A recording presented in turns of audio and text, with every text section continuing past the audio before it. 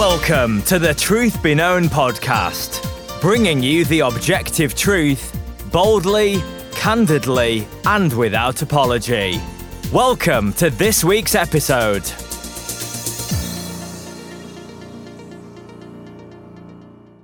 Well, welcome back to another episode of the Truth Be Known podcast. I'm Nathaniel Jolly. And I am Eki Tepsipornchai. This is my first podcast as the official co-host along with Nathaniel. Yeah, it's really good to have you. I'm excited, Eki. You certainly bring a lot of wisdom to the podcast, and I think we really get on very well in our discussions back and forth. So this should make the podcast even better. Looking forward to it, and I agree. We get along very well. We share a lot of similarities. I haven't seen any differences in our theology, and we play off each other really well in terms of how we analyze events around us and the biblical view from it. So, yeah, we probably have some petty things, but I'm sure they're just that on the tertiary type level of doctrines. I'll never grow a beard. That's part of the Asian shortage. People talk about how theological someone is by the length of their beard, and I call that racist because I'll never be able to grow one. I didn't grow it out. I'm growing it out more now. Actually, it's intentional because the larger beard you have, the more you can breathe with the stupid mask on your face when you're made to wear them, because the hair just holds it off of your nose. But anyway, that's interesting. And living in Alaska, being an Alaskan pastor, I felt like it was the thing to do to fit in. Right.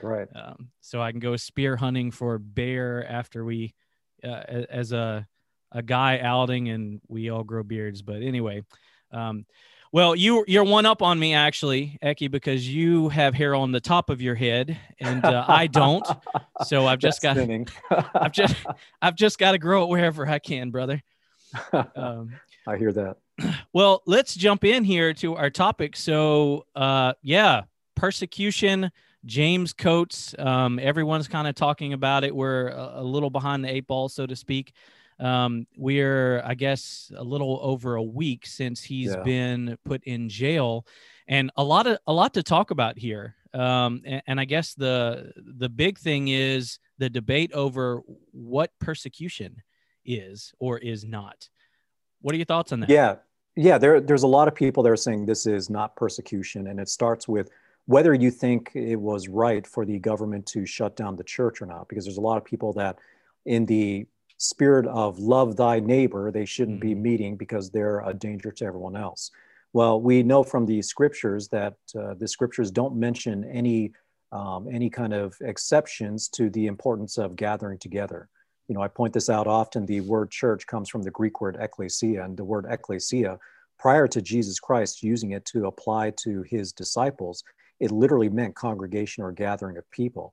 So when he said, I will build my church, he's saying that I will build my gathering of people. So we are called the church. We are the body of Christ. We're baptized into the church. And the whole idea why it's called a church is because we are expected to gather together. And certainly, I think a lot of this debate revolves around how much of a threat COVID is or isn't. And there's a lot of information and misinformation out there.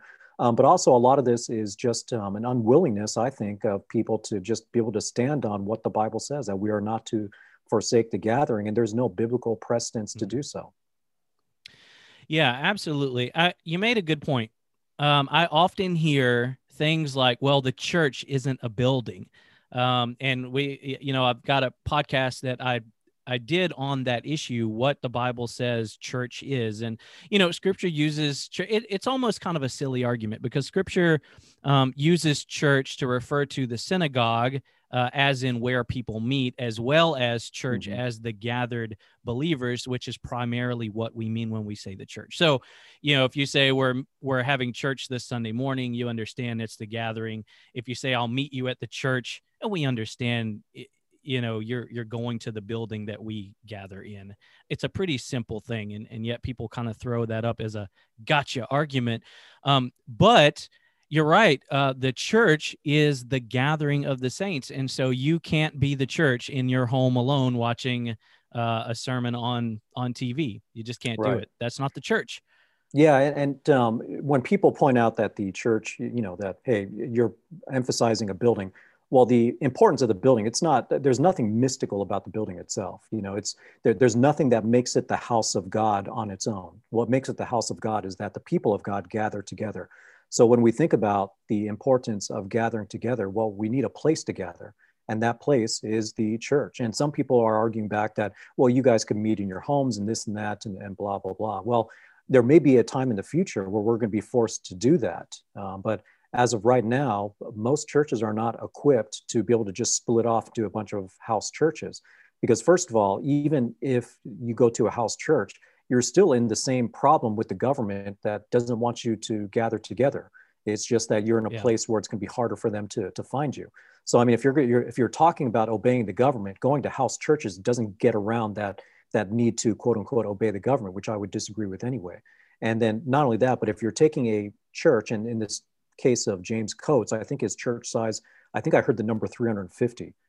350 people that are there, you're going to split them up into how many churches? Are you going to say 10 people per building? So if it's 10, you're going to have 30 different churches. Well, do you have 30 different elders and pastors who are ready to go and preach to them? So I think one of the issues today is that we're woefully under-equipped in terms of men in the church being able to do something like that. So I think we do want to get to being prepared for that time sometime in the future. But even when I've been in foreign countries and where they had to meet underground because they were not allowed to meet in public, we did have about 70 to 100 people that would gather together in one of these larger homes. But it takes time to be able to prepare that and figure out what the meeting place is and how you're going to kind of keep this under wraps from the government and all that. So a lot of the counter suggestions that I've heard coming up are just, they're not practical, or they don't get around the issue. And it's still, at the end of the day, we are called to gather. Yeah. Yeah. And, it's interesting. I find a lot of guys who bring up well, you could just do church in your home, have a very poor ecclesiology to begin with. And so what they're thinking is, you just get a few of your buddies from the church, you gather in your home, and I'm not sure what they think you do. Maybe you do a few songs and you discuss like a Bible study, but that's not what we're supposed to do as the gathered church. There needs to be an elder qualified person. That's right. People need to be sitting under the teaching and preaching of the word. There are things that need to happen, like we do baptisms, we take communion, we sit under a qualified elder. And a lot of guys who say, well, just do church in your home. I think if they thought through what scripture requires in the gathering, they wouldn't have that in mind. And so that's another issue. And so can you do church in a home? Absolutely. But if it's not that way, then it's not biblical either. You're just doing a Bible study maybe, or, fellowshipping, as it were. And so that's a thing that it's kind of a pet peeve of mine. I hear that. And then I think, well, okay, so like you mentioned, if James Coates Church were to break up into 30 groups, well, do they have 30 qualified elders? Probably not. No, in a church that size. And so actually they could not do that the way scripture mandates and do it rightly, even if they wanted to, unless they had that sorted out. So, but let's talk about persecution. You've traveled around, I've lived in other countries. We both experienced and seen and talked to brethren who have experienced very extreme persecution. Right. And in America, we tend to think that is the definition of persecution. If people aren't getting beheaded, if they aren't getting, beaten in prison or mutilated, then you're not being persecuted. But scripture doesn't narrow the definition of persecution in that way. So I pulled up Webster Dictionary's definition, and it's interesting. It just very simply says this: the act or practice of persecution, especially those who differ in origin, religion, or social outlook. The condition of being persecuted, harassed, or annoyed. Nothing about having to be mutilated, put in prison. And yet with James Coates, I've heard a lot of people say, oh, well, this isn't persecution. Thoughts on that? Yeah. And you raise a good point. I mean, just if you look at that Webster definition, It's very general. And I think we make the mistake of making persecution almost like a binary thing. Either you're being persecuted or you're not. And if you're being persecuted, this is what it must look like. Well, persecution is not simply this or that, but it's a scale. And even someone who is being mocked for their faith, it is a form of persecution. And the Bible even talks about how you are going to be slandered for things that you do, right? And that's not even talking about the types of physical punishment that people are referring to. So persecution can happen at multiple levels. Now, we recognize that what we have here in America, I do believe we have some persecution here. Do I think it's anything like what we have seen in past in the history or other parts of the world? No, absolutely not. It's nowhere close to what people face in like China or the Middle East. And when I look at James Coates' situation, I think his situation is more extreme than what we have faced so far. And the fact that he is imprisoned and he's not even being allowed to see his wife or his children, and the condition of his release is that he not even stepped foot into the church. So we'll release you before your trial date, but you're not even allowed to step into your church. You can't teach or preach. Well, that's telling us to go against our calling from God. And so he has rightly, in my mind, turned that down and said, those conditions are not acceptable. But someone pointed that out or said to me in a Twitter comment that this is not persecution and made that same kind of comparison. And I said, okay, so if someone is imprisoned and not even able to see their wife and children, at what point do you call it persecution?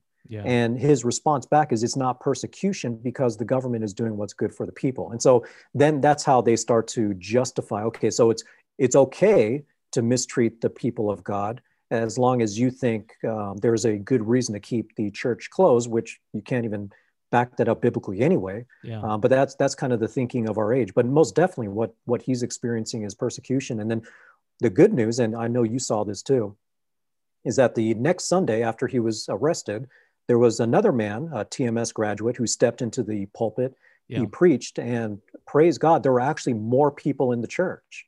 Now, to the best of my knowledge, I don't think he's been arrested as well.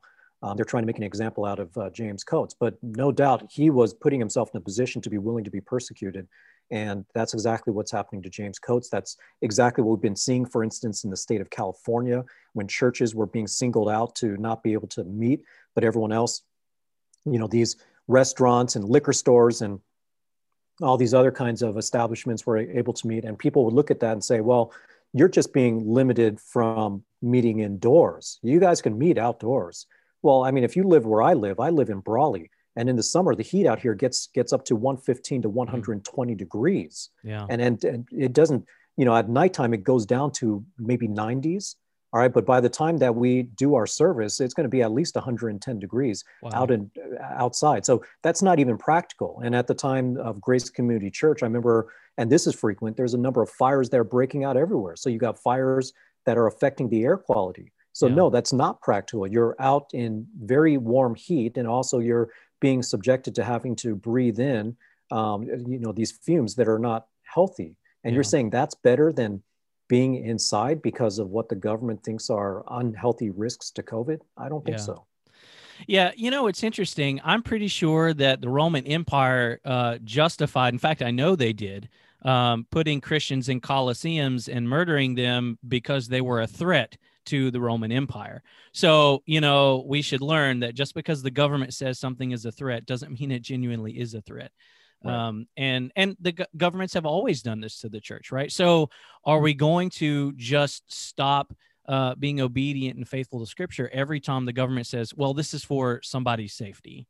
Right. I took a screenshot of, I think it's Canadian police, and this is just, going to continue on with a LGBTQA plus whatever it is now these days banner, right, and the rainbow flag, basically saying that we're not going to tolerate intolerance, right, and we are siding with the LGBTQ community. And what they're saying is that, okay, anyone opposing this, now you're also a threat. So now for those people who are saying, well, COVID's a threat, we should obey the government. Now that the government's saying it's a threat to speak against homosexuality, are we also supposed to not do that? Right. Where do you draw the line And I think for those who are in the scriptures, who are taking a step back and looking, the line is not as difficult as some are making it to seem now in current situations. Yeah. Yeah, I think we're kind of mudding it. We're the ones that are mudding it. It's not a difficult line to see on its own. You know, the other aspect to this is the value of gathering together. We gain a great deal of spiritual encouragement and just being with the corporate body to be able to worship the God for who He is. There is no substitute for that, doing that over the internet. So whenever I see people say, well, you can just do that over the internet, those are clearly people who don't understand the value of the church. Yeah. There is no such thing as an internet church. And we think about how this started. It started, and we see this tweeted often. It initially started as 15 days to slow to spread, right? Right. And people are like, oh, this is not going to be an entire year. We just need to kind of huddle together. Well, California has been probably the most locked down state in the nation, at least probably top 2 or 3 at the very least. Been one of the most locked down states in the nation, and yet we've had the biggest problem with the spread. So the lockdowns are clearly not working. And when you listen to even the World Health Organization and the CDC, they even recommend not to resort to long-term lockdowns. So we're not even, in this day where they keep saying follow the science, we're not even quote unquote following the science that they actually lay out for us. And then we've got a governor in Gavin Newsom who doesn't even follow his own restrictions, right? So, I mean, he shut down all the schools, but his children attend private schools. He told people that they can't go out to eat at restaurants, but he went out to eat at a restaurant and had a very nice, fancy meal. And what does this tell you? And he's not the only one. There are other politicians around the nation that were violating their own restrictions. What does that tell you? They don't even believe their own restrictions. Yeah. You know, so we see a lot of inconsistency with how this is being applied. We see a lot of problems with the data that they're using to justify this. And all the while, 15 days has now, at this point, we're about a few weeks away from a full year. Yeah. In a few weeks, it'll be a full year since the COVID shutdown started. And so how long do you go before you say this is not okay? And in the meantime, even from a secular perspective, we've seen depression is up, suicides are up. I talked to someone in the police department and they're telling me that domestic violence is up. They're getting a lot more calls of arguments and things like that inside the household. That's just from a secular standpoint. When you think from a spiritual standpoint, people are being robbed of the spiritual blessing that comes from being with the body of Christ. We are to come together because that's how we are strengthened. That's how we worship our Lord. And by worshiping our Lord, we are moved by the Spirit to continue that throughout the rest of the week. It's spiritual refreshment for us. And it can't be replaced simply by just going to the internet. Yeah, absolutely. I mean, you know, the gathering is one of the means by which God uses to sanctify us. We sit under the teaching of the word. We fellowship with one another under that word. We sing songs of praise and, you know, and we take communion together. If you eliminate those things, inevitably you will start seeing a suffering in the faith, because that's what God ordained for us, just part of our spiritual growth and our health and our life. You remove that and you've removed biblical Christianity, right? That's not all that Christianity is, but it's never less than that. Right. And yeah, and I also wonder, you know, I find it very ironic that the same guys who use the argument, well, we're not really being persecuted, we should do this safely, it's not like the Chinese church or, you know, the Middle Eastern or the African church. I find it ironic that those guys reach to those extremes, but yet they fail to realize that even with the threat of death, those folks still meet because it's that important. Exactly. So so if you want to use the persecuted church as an example, then why aren't we using them as an example to say, you know what, even though there may be a virus, this is what's more important? Because I can speak for a lot of the church in Africa. They go to church with the very real threat of someone pulling the pin out of a grenade and rolling it down the pews, and them never making it home in places. And yet they will still walk for 5-6 miles to gather in a place where they know their enemies know they meet. Yeah. And it's worth their life to them. And here we are, right, a year into a virus that has a 99% survival rate, and we're scared to gather because it's not important to us. Right. That's just the reality. Yeah, no, that's absolutely right. And this is not to say that we want people who are like, immune compromised or health compromised, or people who are elderly. This is not to say that they need to be forced into a church setting either. We need to make some common sense decisions here. But to your point, the vast majority of us, we're looking at a greater than 99% chance of survival. And that's even without having exposure to the right kinds of treatments. Yeah. I'm very fortunate to live in Brawley, where there's a couple of local doctors who, for the entire year since the COVID shutdown started, they had been administering patients with the hydroxychloroquine, which has been extremely effective when caught at an early stage. Now, they're one of the few people around the nation that are willing to do that, and they get shut down by the media whenever they try to share their findings with everyone else. But that's the reality. And I think for most of us, even with a greater than 99% chance, that chance is even higher with the right kinds of treatments that we've been robbed of from the government. But another comparison just came to mind. You talk to kids and teachers who are going through this shutdown right now, and what it's like trying to teach a class over Zoom. And Zoom is a wonderful tool. It allows us to connect in ways that we wouldn't have been able to otherwise. But every single teacher I've talked to who have tried to teach students over Zoom will tell you that it is not the same quality of experience.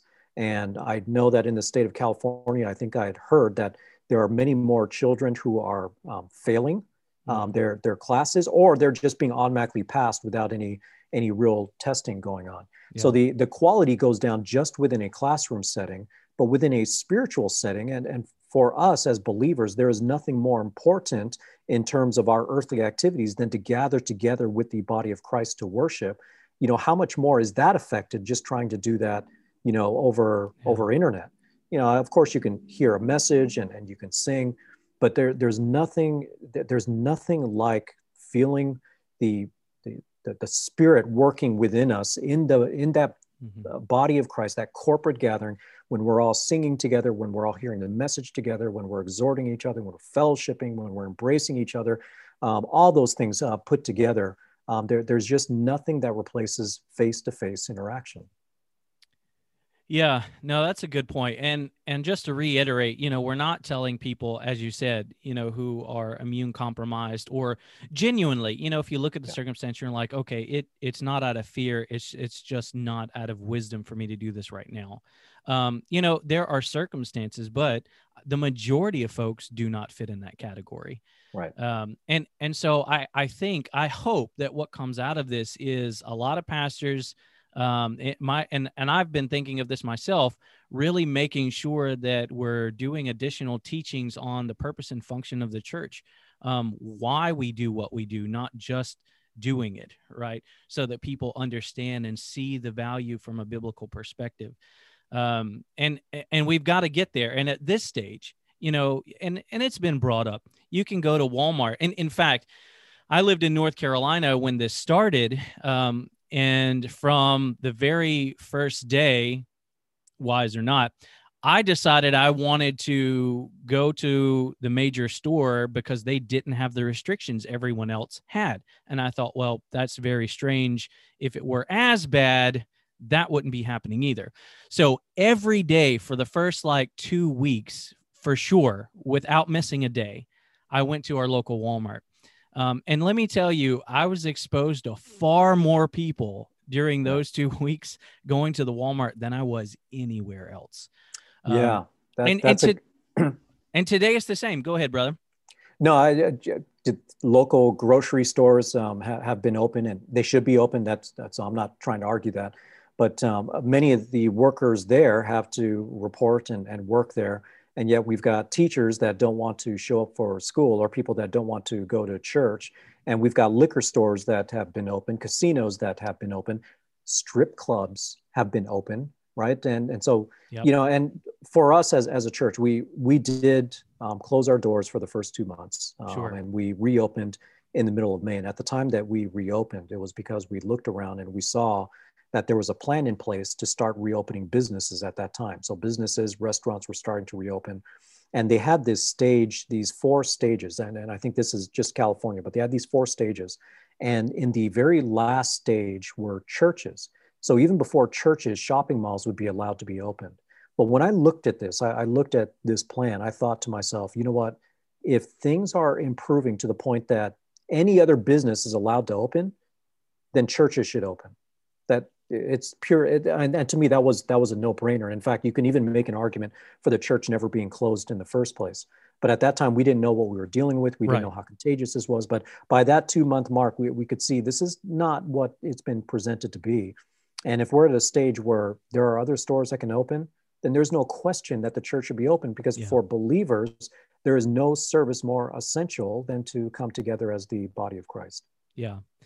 And you're right. And so I wouldn't put any undue pressure on anyone who closed their church in those first couple months, because, I mean, there was just a lot of genuine unknowns. And so we're not really dealing with that. Although if we look back now, right, and let's just say that it was super bad, and what the church couldn't do is eventually we'd still have to figure out a way to gather, because you can't go 2-3 years without gathering just because the risk of death. Right. I mean, I think of Martin Luther and that amazing hymn, Almighty Fortress. It was written in the middle of a plague, right? And he stayed behind because, and I can't remember exactly what he said now, but effectively he stayed behind because the people needed a pastor. They needed the word of God. And while all the, lots of the other clergy were fleeing the city, right or wrong, I think he had the better heart. Right. And we would have had to do that too. And so lest someone be thinking out there, well, if it really were bad, we'd be justified in closing. No, the church, there's never going to be a time, I think, where the church can be closed for years and years on end, just because of threat of life and limb. And we understand using wisdom in those things.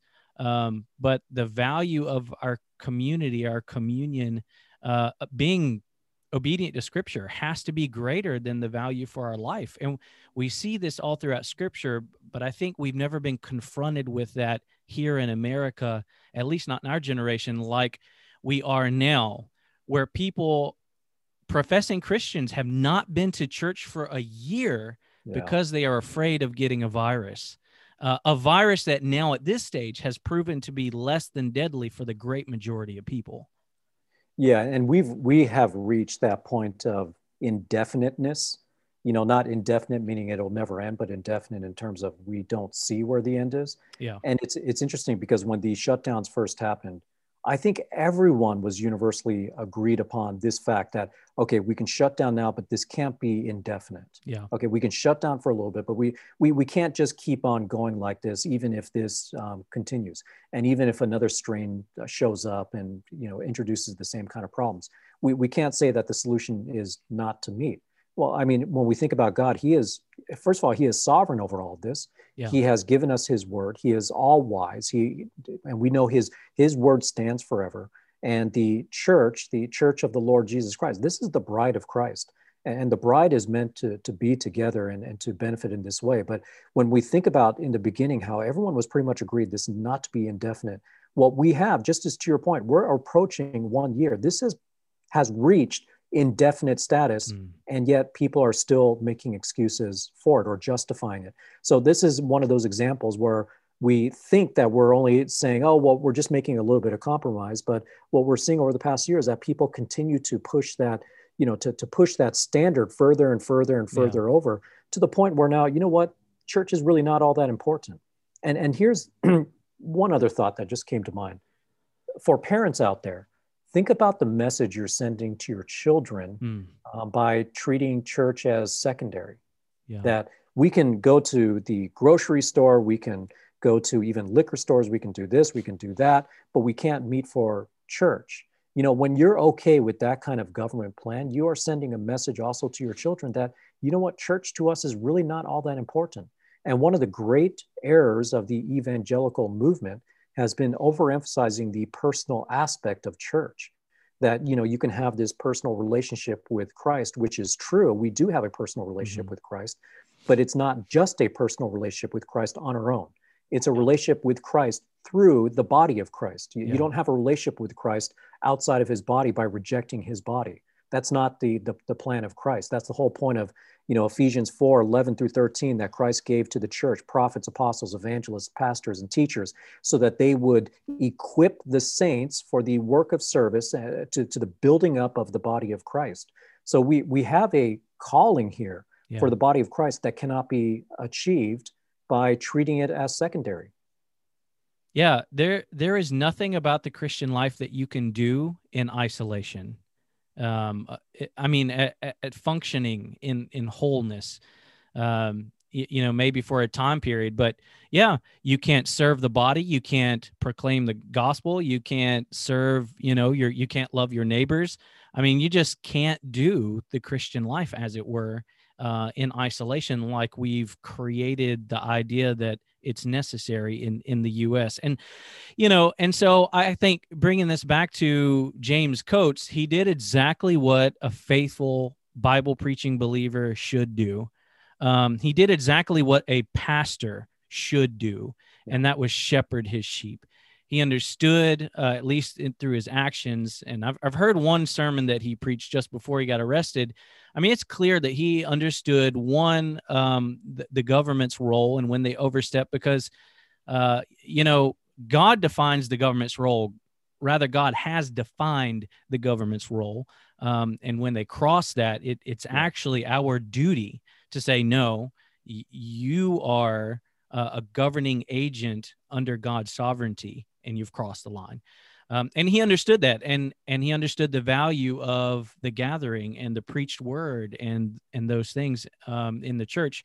And so he absolutely was persecuted. We can't limit the understanding of persecution to extreme situations, right?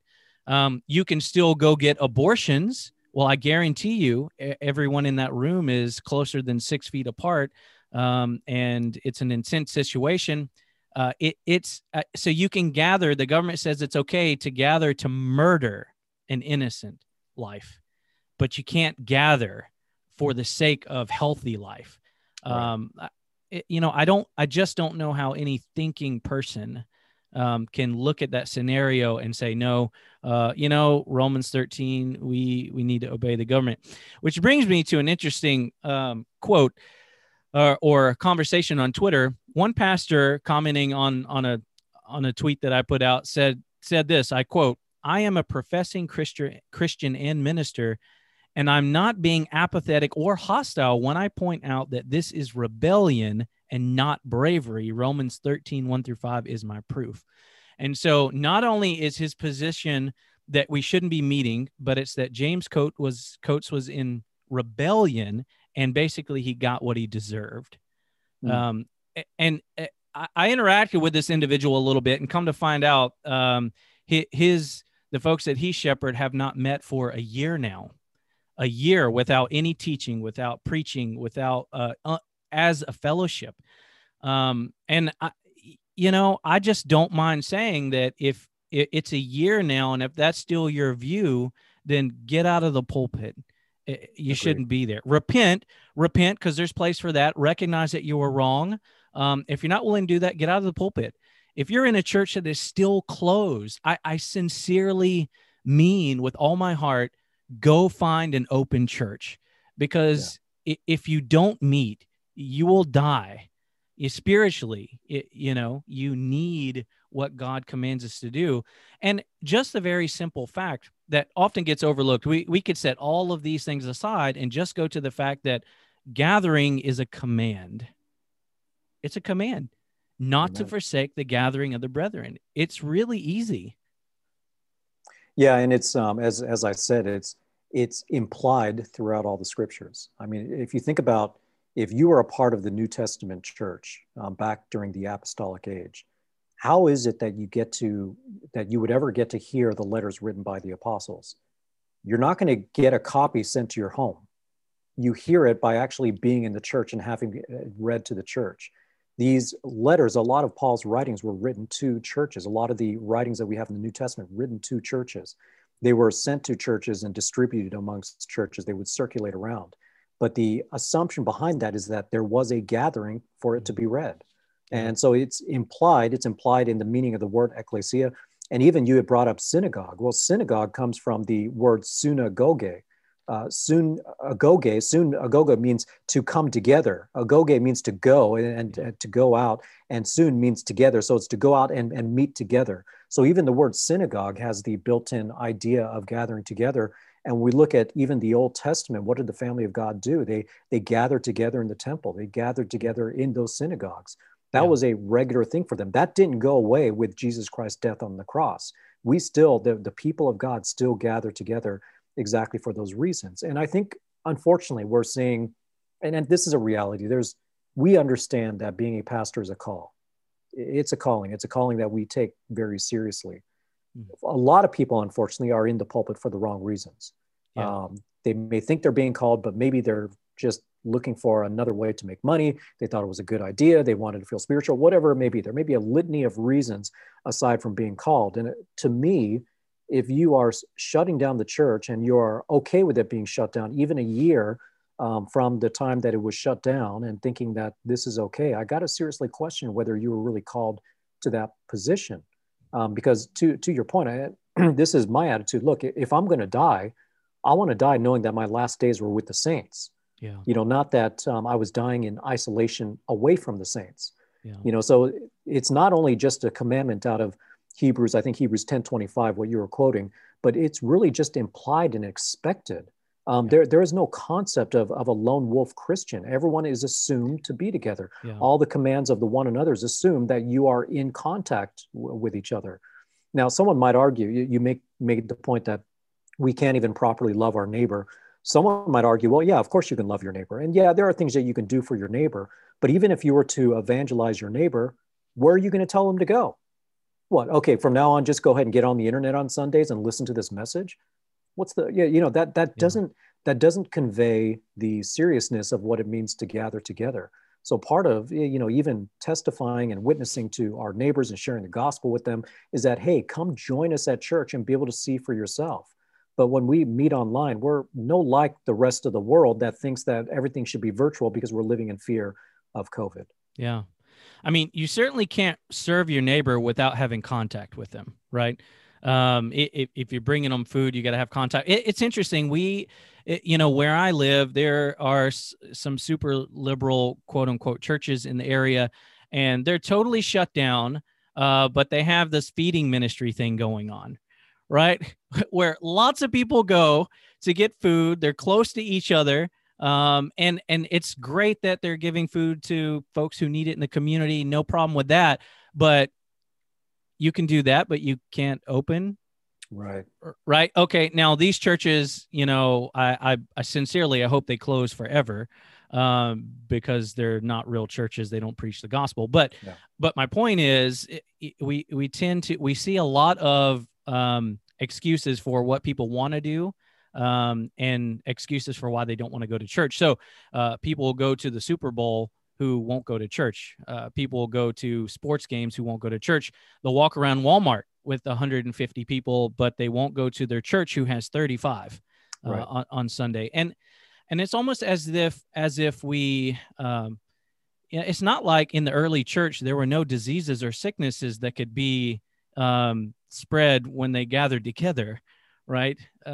It's not like there wasn't a very real and present danger when they gathered together. In fact, in much of the early church in the first century, the apostolic age, if you got caught gathering together by the right person, you were going to be in a coliseum soon thereafter as entertainment, fighting for your life, against all kind of wild beasts.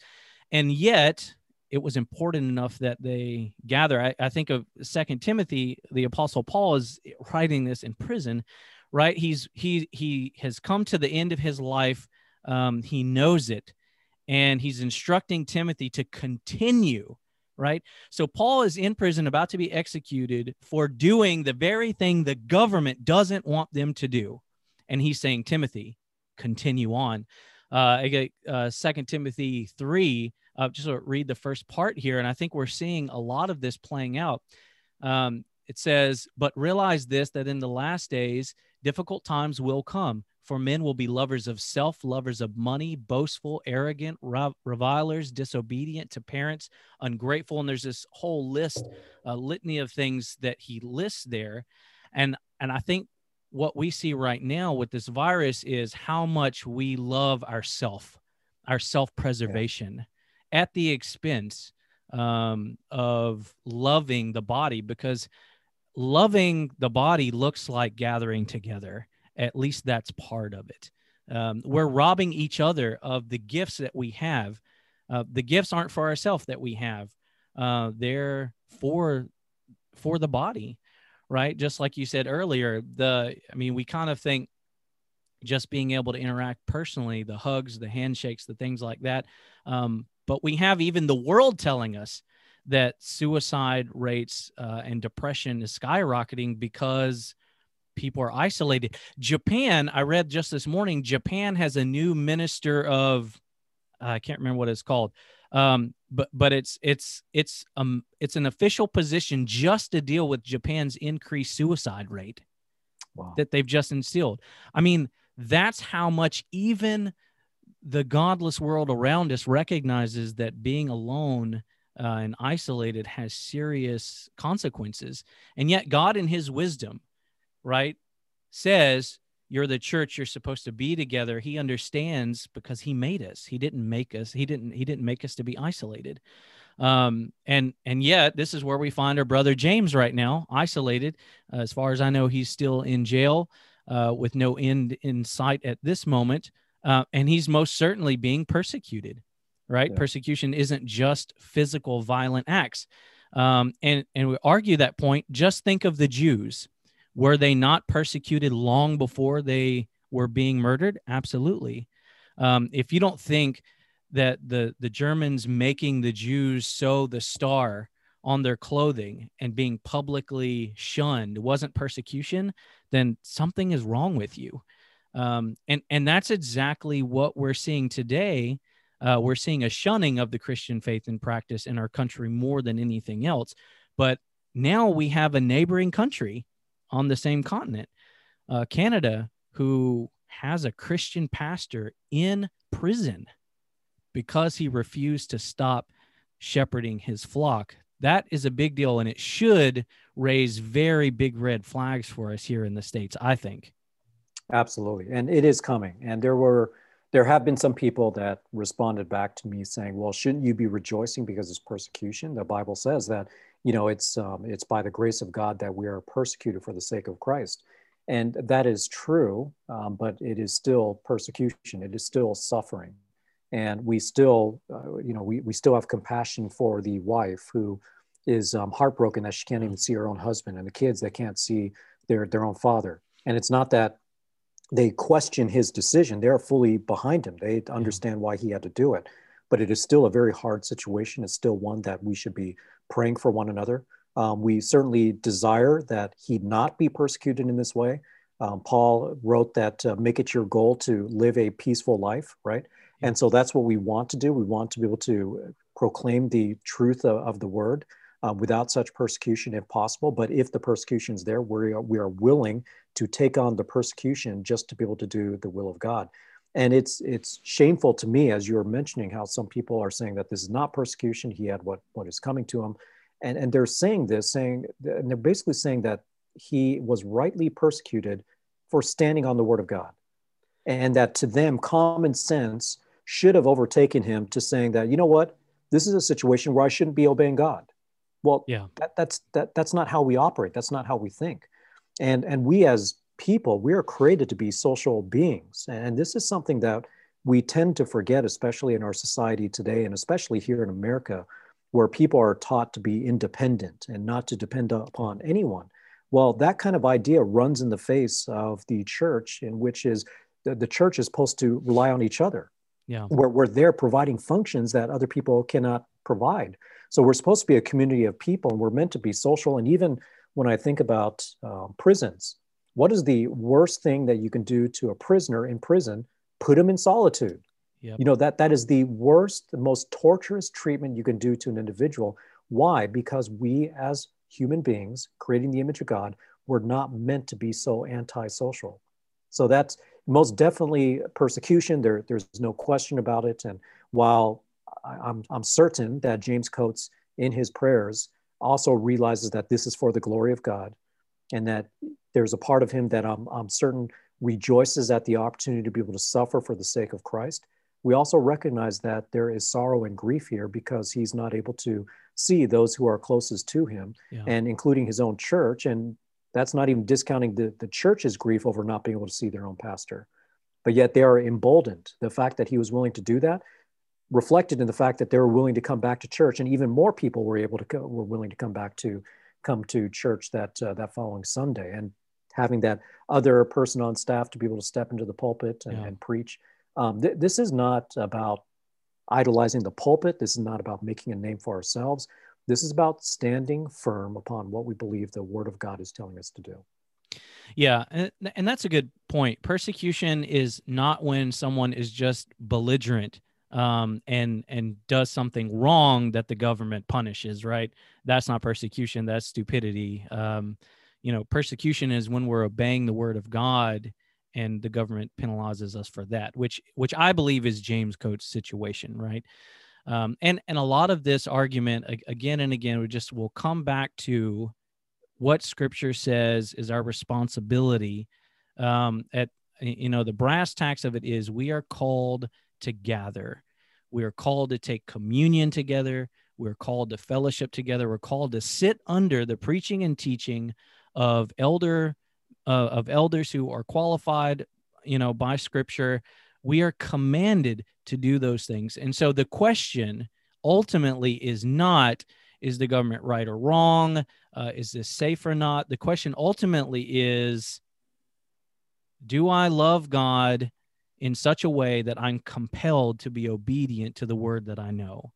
And we might have hurdles to get there, but ultimately that's got to be where we are, is what does the word say? And are we willing to be obedient to it? And then are we willing, for the sake of Christ, as humbly as we can, suffer whatever may come our way because of that faithfulness? And so it looks like opening up our churches. And if the government knocks on your doors, don't fight them when they put the handcuffs on, right? It means that we willingly accept the consequences of our disobedience. I think of Daniel. I think of Shadrach, Meshach, and Abednego, right? I mean, just look at their response. They purposefully disobeyed the king's order, and then they willingly and humbly accepted the consequence. O king, we cannot, worship but our God. Right. There was no fighting. There was no, and I think that's where we see a difference in our response to what's happening. And so, go to church. If a church isn't open, if your church hasn't been open for a year, then it's probably a good indication you just need to find a new church. By all means, talk to your pastor first, talk to the elders, see if they're willing to, change, but you need to be a part of a body. And if you're a pastor, I would say to you, I would encourage you, for the sake of shepherding well those God's entrusted you, open your church if you haven't opened. Use wisdom, reach out to some other pastors that have been open, but your people suffer, right, without the body meeting for extended periods of time. And so we've got to do that. Any last thoughts, Eki, before we wrap up here? Yeah, I forgot to address the Romans 13 point that you made. Because when I look at Romans 13, the government is a minister for God. And specifically, it says it is a minister of God for you, for good, to you for good. And if you do what is evil, be afraid, for it does not bear the sword for nothing. For it is a minister of God, an avenger who brings wrath on the one who practices evil. So basically what that describes is that government is there to enforce law and order, to make sure that people aren't able to just be able to do evil to one another and to reward those who do good.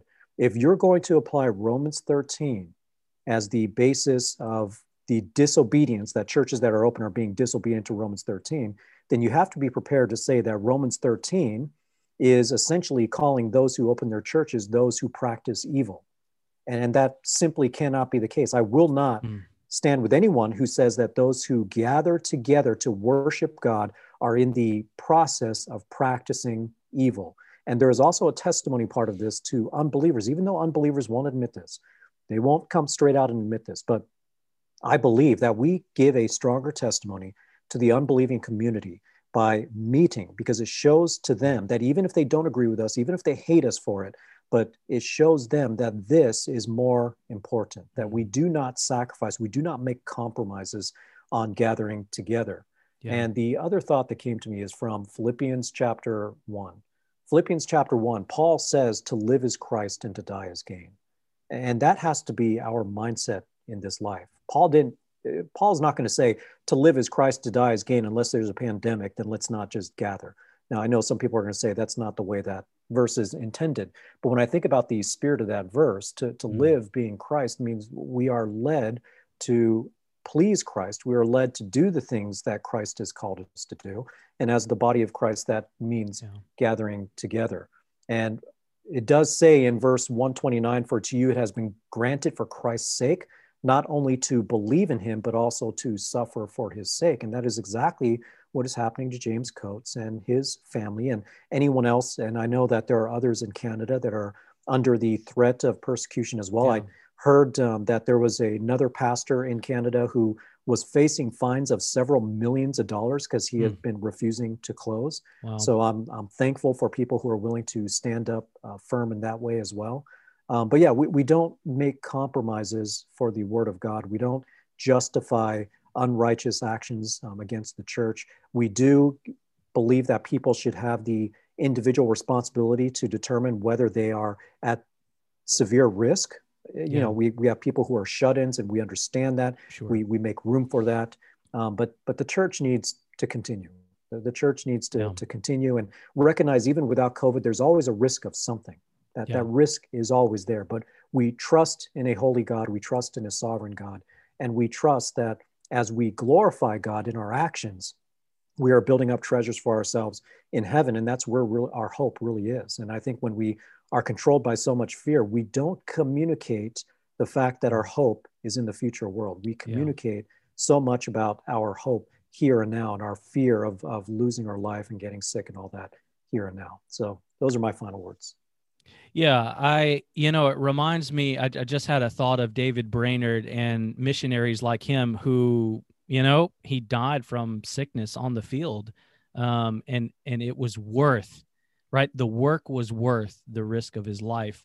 The Apostle Paul, I can guarantee you that the Apostle Paul would not have stopped doing the work he was doing in a COVID situation. And I can prove it.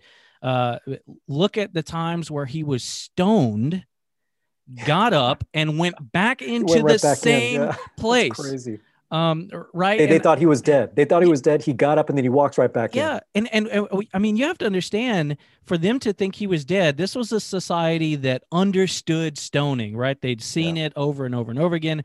They thought he was dead. And so he must have looked pretty terrible. I've seen stoning in real life. It's horrid. And just let me tell you, he got up and he went right back and did the very same thing that caused him to get stoned before. And we just need to consider that. I'm not saying that, if you're the one person that should, be extremely cautious because you're on chemotherapy or whatever it is, that you should say, all right, I'm going to go die. I'm not saying that. But we really need to consider Scripture and the value of our faith, the value of meeting, and maybe be a little less concerned about our health at times. We've become very westernized in that, right? Where I live in Alaska, I'll just end on this. You are more likely to die by hitting a moose than you are getting COVID. Wow. And we would never accept the excuse, I can't come to church because I may hit a moose. Yeah, right. In fact, Proverbs talks about the lazy man who won't leave the house because he's afraid of being attacked. Right. Absolutely. There you go. And the blessing, and I said that was my last thing, but here's my last thing. And people who hear me teach, I do this all the time. Thinking about Paul also in that letter to the Philippians, he's in prison, much like James Coates is. But the beauty about it is that God works through our obedience. And Paul, though he was in prison, said that the gospel continues to sound forth. So even though he was in prison, the gospel wasn't. But the fact that he was in prison was an encouragement to fellow brethren to go and speak forth the gospel in love. And even those who were jealous of him were preaching Christ as well. And he said, you know what? The only important thing is that Christ is proclaimed. And I thought about that just as we think about how more people actually came to the church that following Sunday and I think that church is Grace Life Church in Edmonton. Yep. So all glory to God for that. Yeah, absolutely. Well, guys, I tell you what we're going to do. If you want to be an encouragement to James Coates, in the show notes, I'm going to put the address where you can write him a letter of encouragement. Let his family know that you're praying for him, that you're standing with him, that he's not alone, although he's alone physically at the moment. So we'll put that in the show notes. And find a church, get in a church. If you're pastoring, open your church. Be the body of Christ. Serve Christ, love the body, love people around you, proclaim the gospel. Maybe there's been no greater time in our life where people have been so confronted with the reality of death and being a finite being. There's been no better time maybe to proclaim the gospel than there is now. So take advantage of it. So thank you guys for tuning in with us. And until next time, let the truth be known. The Truth Be Known podcast is a theologically driven, gospel-centered program, serving the body of Christ by bringing biblical truth to bear on issues facing the church today. Subscribe to the Truth Be Known podcast by using the podcast app on your Apple or Android device, or listen online at strivingforeternity.org in the podcast section.